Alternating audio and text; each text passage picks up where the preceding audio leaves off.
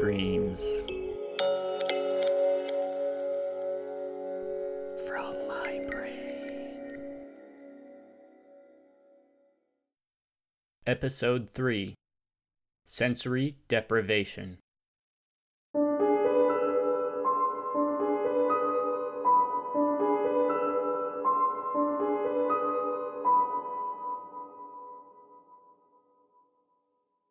One.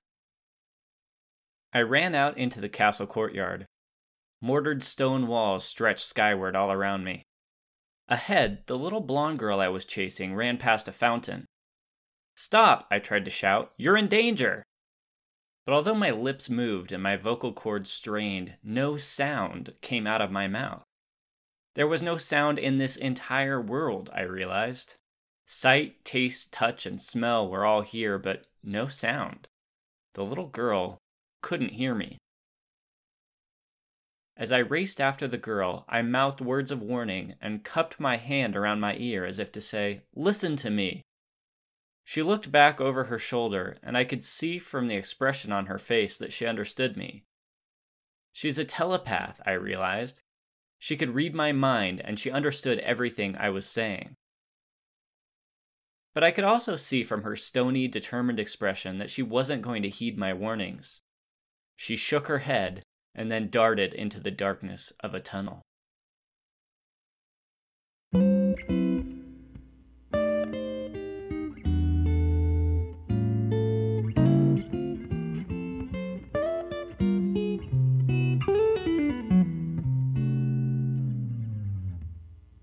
Two.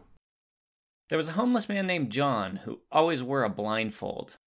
Because John never took this blindfold off, it was difficult for him to dress himself. So my friends and I wanted to help John prepare to go see his social worker. So we dressed him up in a nice white button-up shirt, black slacks, and a black suit jacket, and an old-style stovepipe hat. Unfortunately, the hat was a little too big for John, so it sat too low on his head, covered up his eyes. I realized that if I put something in the hat, that would help it sit higher on John's head. So I filled the hat with sand, and then put it on his head. All of the sand spilled out around the loose brim of the hat like a silica waterfall down John's face. He just stood there with a stunned expression, sand in his slightly ajar mouth. I said, "Well, that didn't work quite as I intended."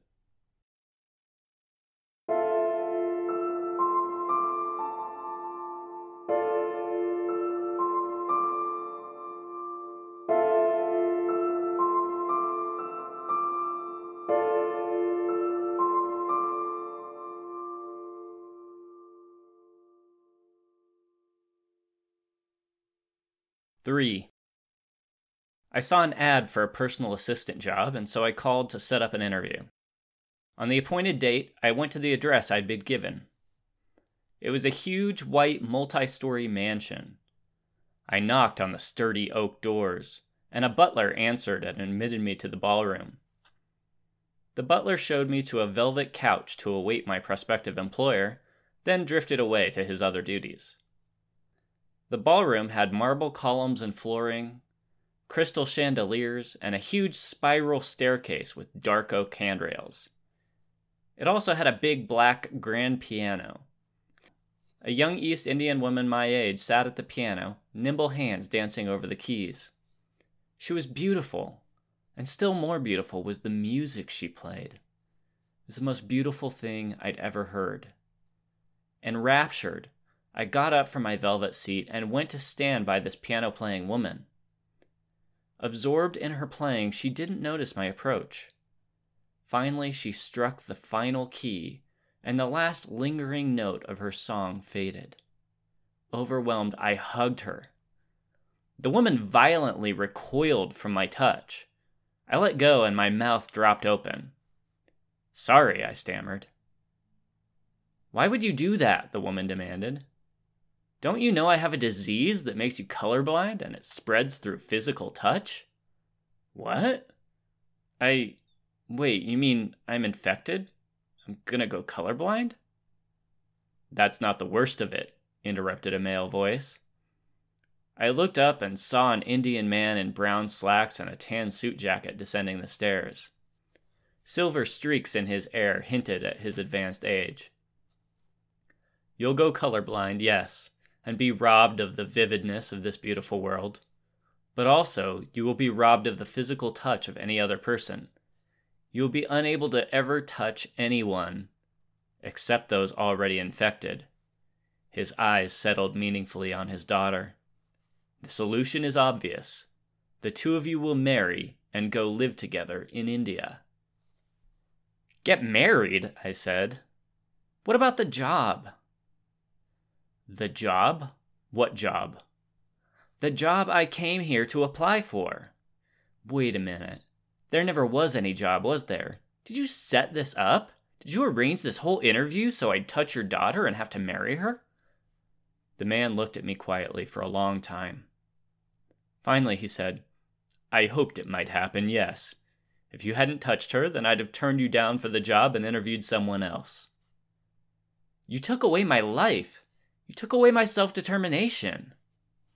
Self-determination is just a false excuse that racists use to explain why they hate arranged marriage. I looked at the man's daughter. As I gazed at her, the colors in my vision faded to black and white. But the colors of her face and hair took a little longer to fade than everything else. And I thought that maybe I could love this woman. Maybe, if our love grew over time, the world would come to seem more colorful, not less so.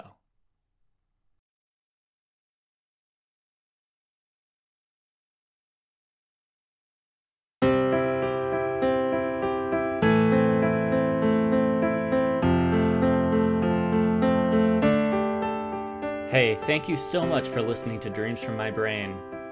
I'm putting a ton of time into this podcast, doing recording, production, cover art, all of it.